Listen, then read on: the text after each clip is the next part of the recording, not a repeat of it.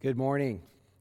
You ever notice how some movies or TV shows start with a scene that you soon find out is really the ending or the near end of the movie?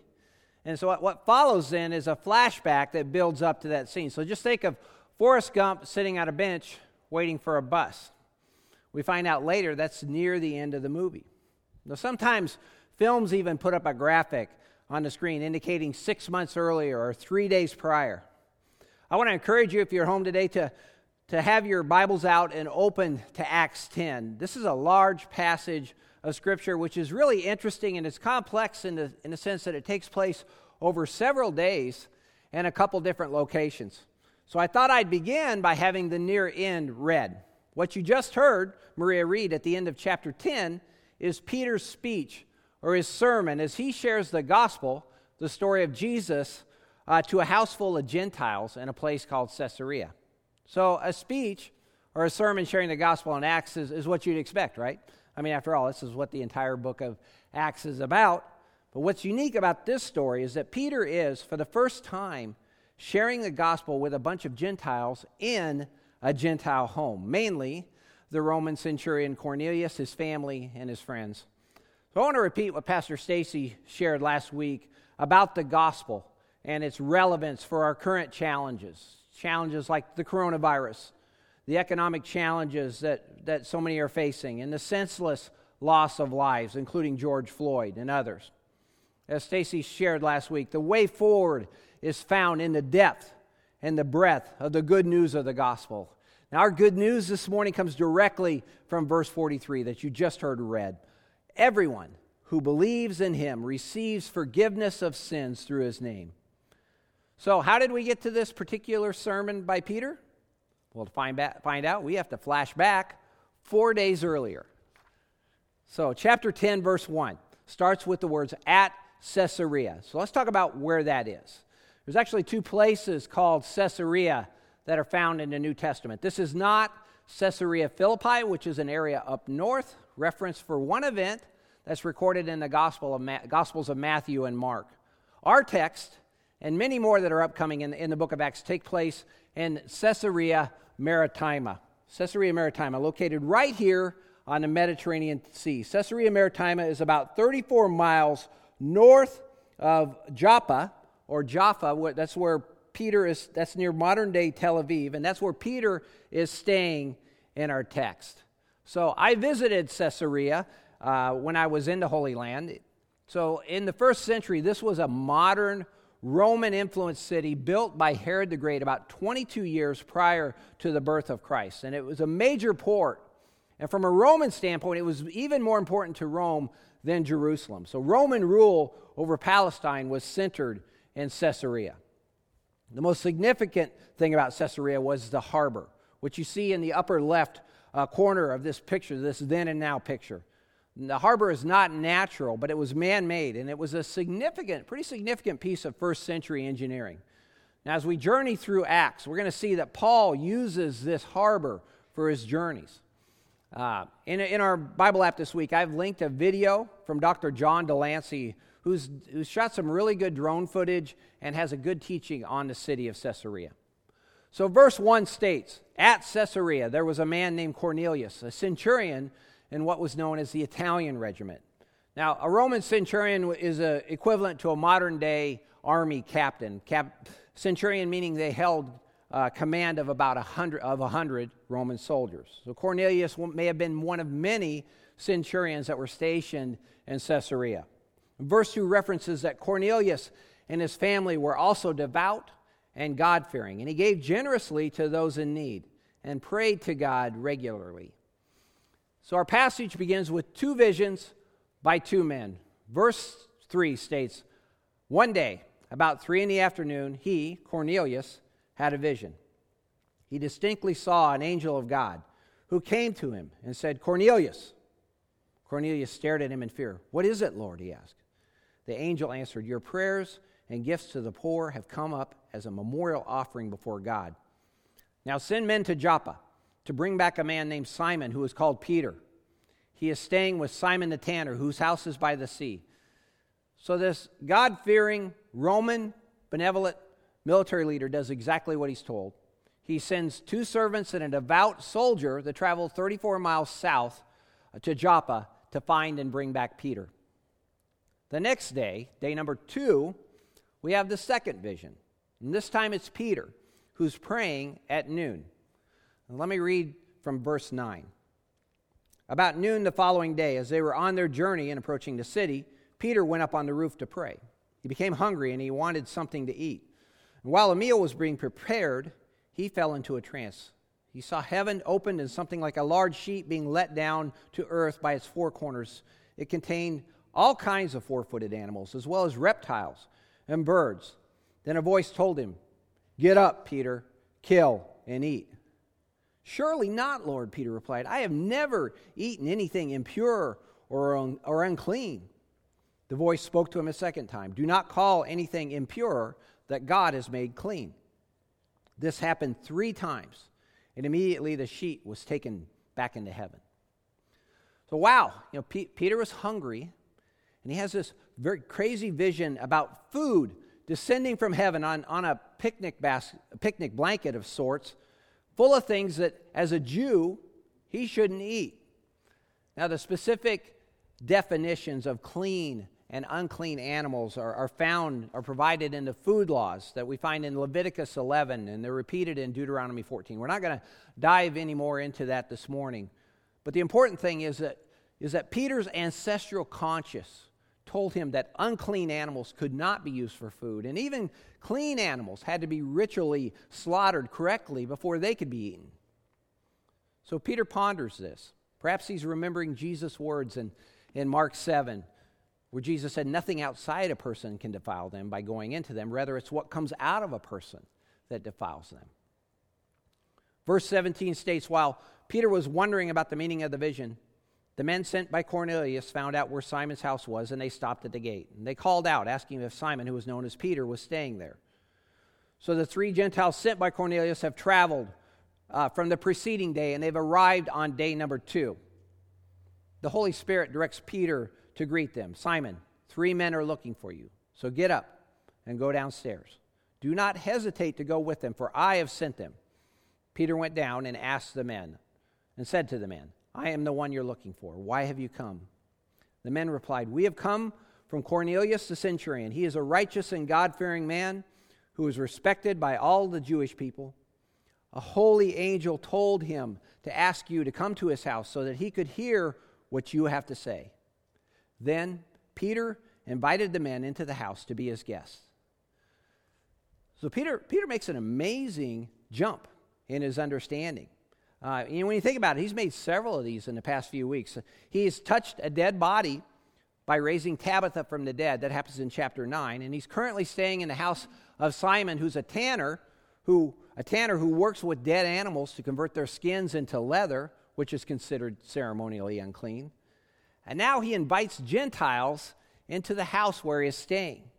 So a lot has come at Peter in a short period of time. And I think, to his credit, he makes a connection pretty quickly between the vision and who it is that's at his door.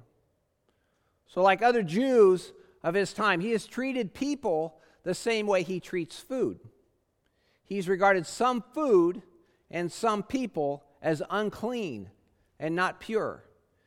And he makes the connection that his vision really isn't about food or just about food, but rather it applies to these Gentiles, these people of different ethnicity that are now at his door.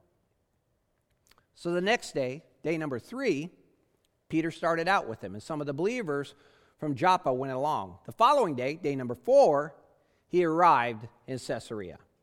So we learn in the next chapter that Peter takes 6 Jewish believers with him on this trip.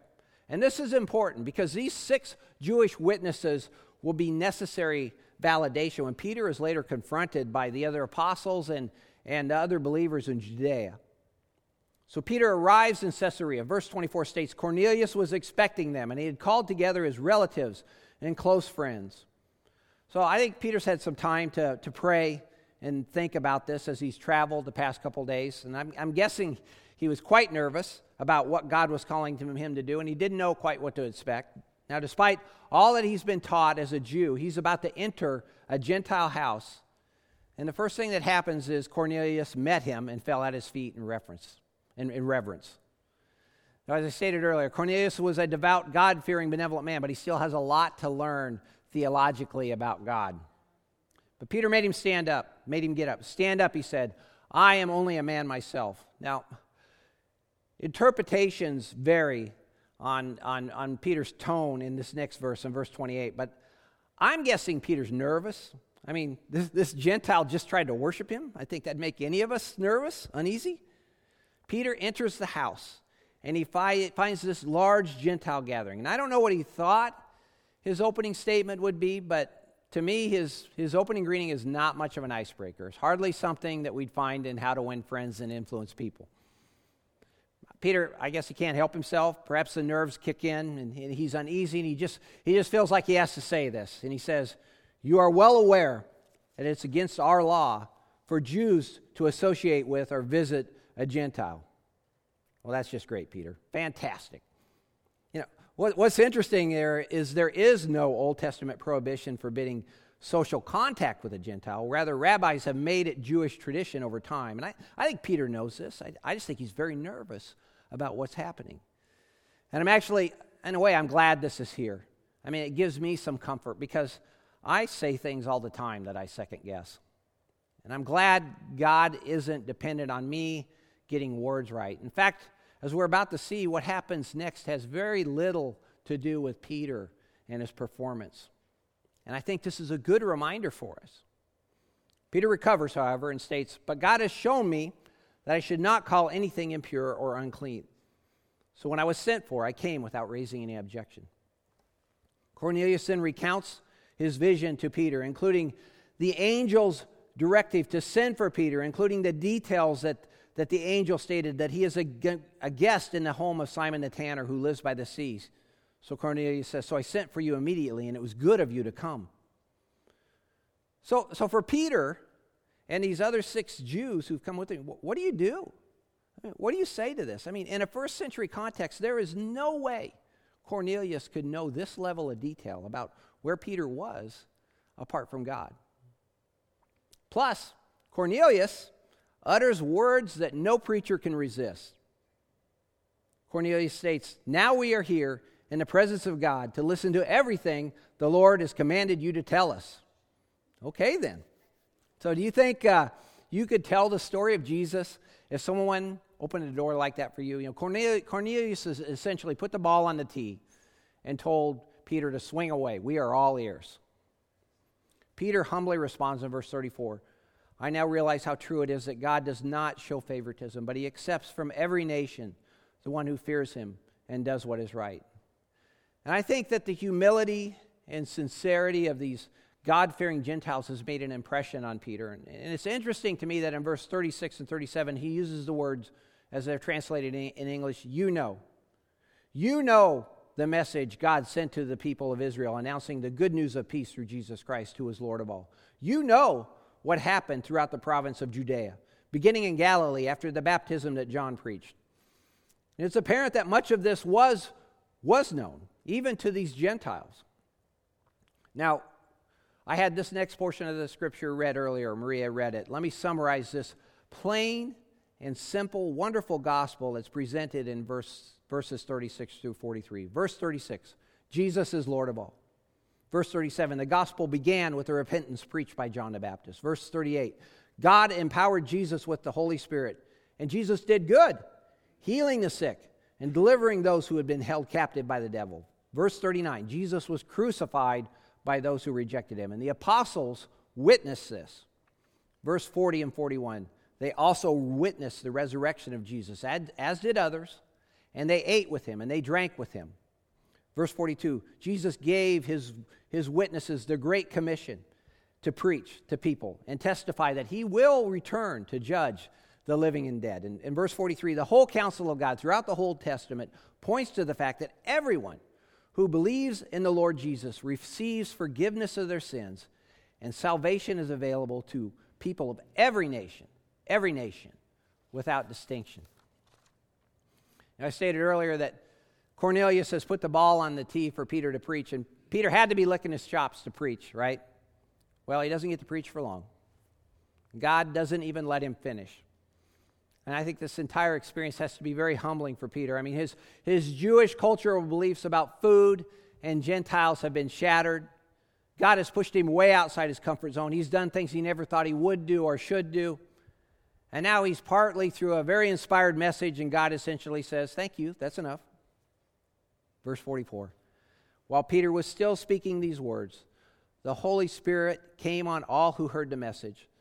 The circumcised believers who had come with Peter were astonished that the gift of the Holy Spirit had been poured out even on Gentiles. For they heard them speaking in tongues and praising God. This is like God saying to Peter, good job, you've done enough. It was really never about you. I've got this.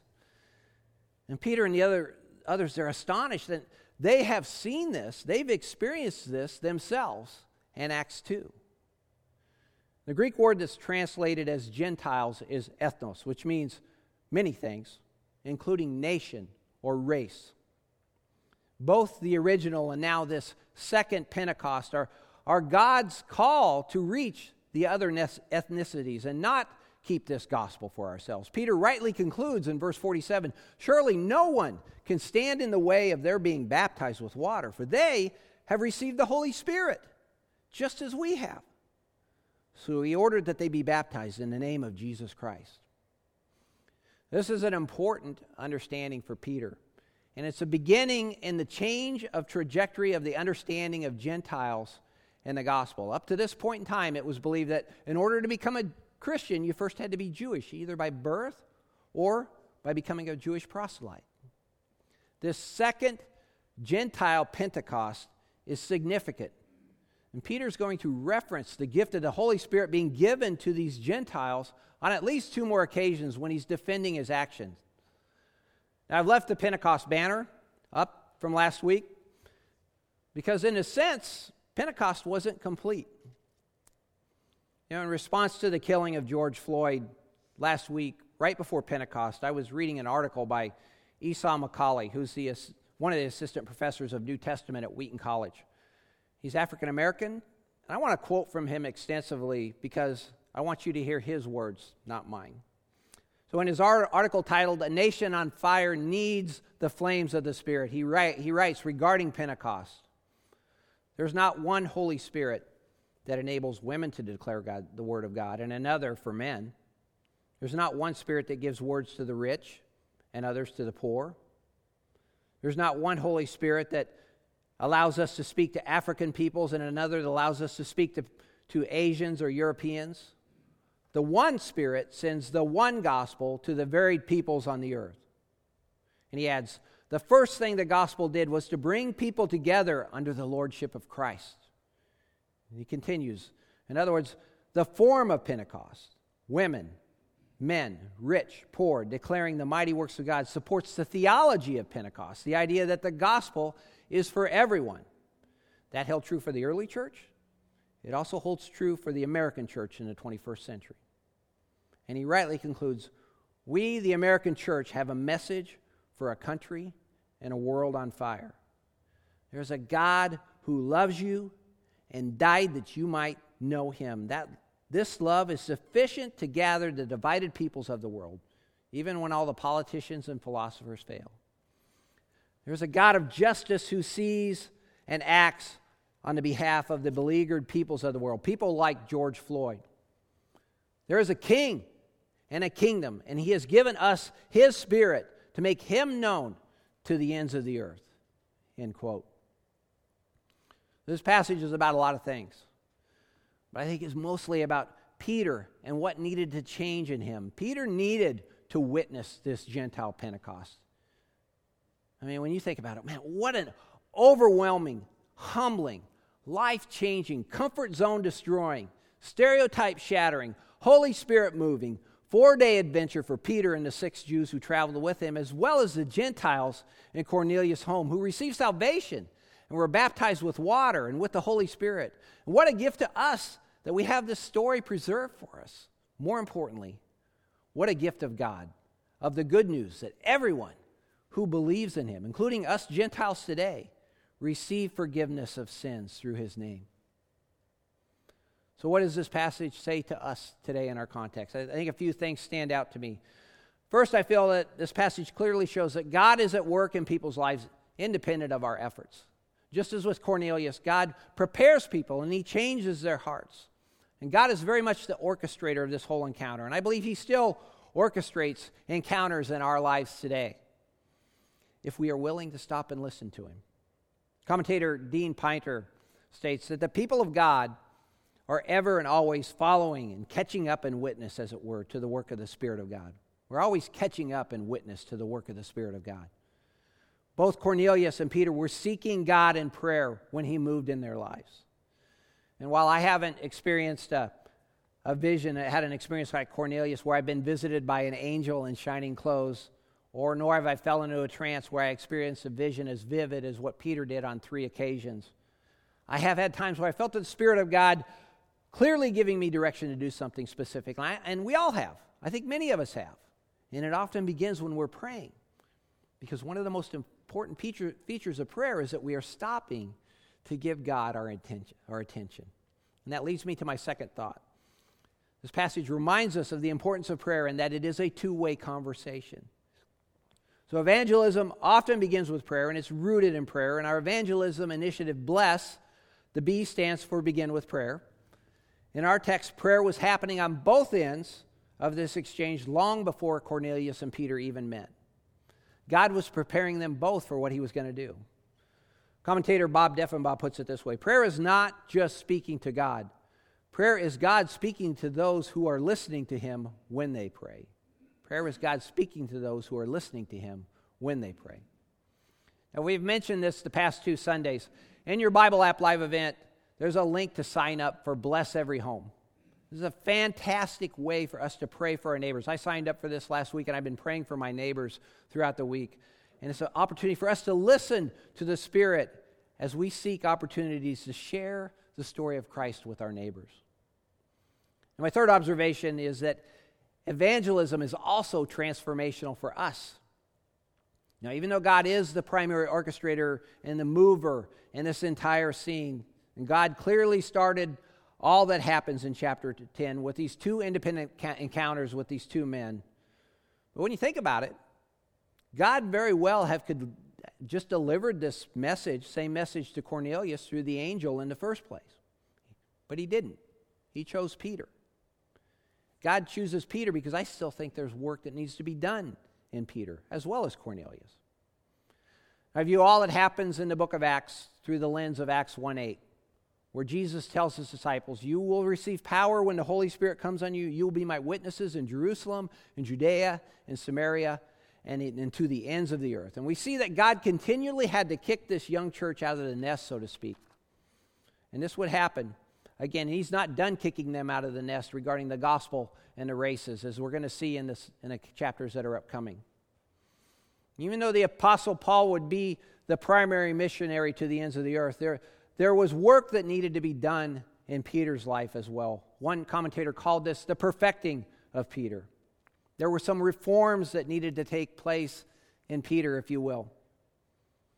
So question, where do you and I need to be transformed in terms of how we see those who are different than us? Now, we don't have time this morning to unpack chapter 11, but I want to invite you to read what happens next, to see how God uses this encounter to shape and change his church. You know, the conversion of Cornelius and the reforms that take place in Peter are going to come back into play, especially when we get to the Council of Jerusalem that takes place in Acts 15, which is one of the most important things that happens in the book of Acts. So God didn't need Peter. He doesn't need us, but he chooses us to be his hands and feet in mission. And Cornelius and his friends, their family, their lives were forever altered by this encounter. Peter was changed, reformed for the better by this encounter, perfected, if you will. And evangelism not only brings people into the kingdom, but it also transforms. It perfects us as God's instruments. It's something God uses us to form us more into Christ's image, what we call Christoformity. When I traveled with the music ministry years ago, My director, Joe Alessi, used to ask a couple questions of people, and he was rather direct when he did it. He would ask, how are things going with your faith walk with Jesus? And then he would ask, when's the last time you told someone about him? You see, those two things are connected. Evangelism brings people into the kingdom, but it also transforms us as his disciples.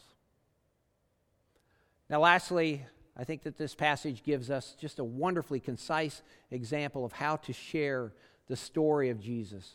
Starting in verse 36, Peter shares his story of his life, walking with Jesus during Jesus' earthly ministry, which is the gospel, the story of Jesus. And the story is simple. Peter speaks of Jesus' life, his death, his resurrection, and his plan for all people. Now, we also have a story. Now, we didn't see Jesus' earthly ministry with our own eyes like Peter did, but we have a story, and our story usually has the elements of I was once lost and now I'm found. But we also have access to Christ's story, the gospel. Like I said, Peter packages it up wonderfully, quite nicely in verse 36 through 43. And when sharing with someone who could easily just read the summary of the story of Jesus from Acts 10 that Maria read earlier. So I want to end this morning with this question. If you're watching for the first time, or perhaps you've been with us for a while, have you received the gift of salvation through faith that God has to offer to both Jews and Gentiles alike? The gospel, the story of Jesus, it's the best and the only answer I have for the world that we live in. Jesus is our King, and his kingdom is coming. And justice, racism, hatred, violence, a pandemic will not stop this. You see, this is a life-changing truth, but it'll do you no good unless you receive God's offer of salvation for you by trusting in Jesus' death, his burial, and his resurrection. So if you're watching this morning and you never placed your faith in Jesus as Lord, believing that he died for you and he rose again, and if you want to, you can pray with me silently. Just repeat after me. Let's go to God in prayer. God, I confess my need for a Savior. I cannot make any sense of this world myself. I can't fix it, and I can't fix myself. Jesus, I believe that you are God. You took on flesh to die for me, and you rose again, paying a price for my sin and making a way for me to have a relationship with you. I confess you as Lord Jesus. Lord, we thank you. This is by your grace that we are saved through faith. It's not of ourselves, Lord. And we thank you for new life in Christ and for salvation. You are worthy to be praised. Amen. If you prayed that prayer this morning for the first time, I'd like you to let us know. You can reach out to me or Pastor Stacy or Pastor Jordan.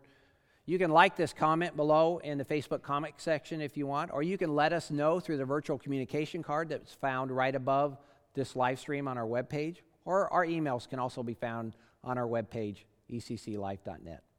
Amen.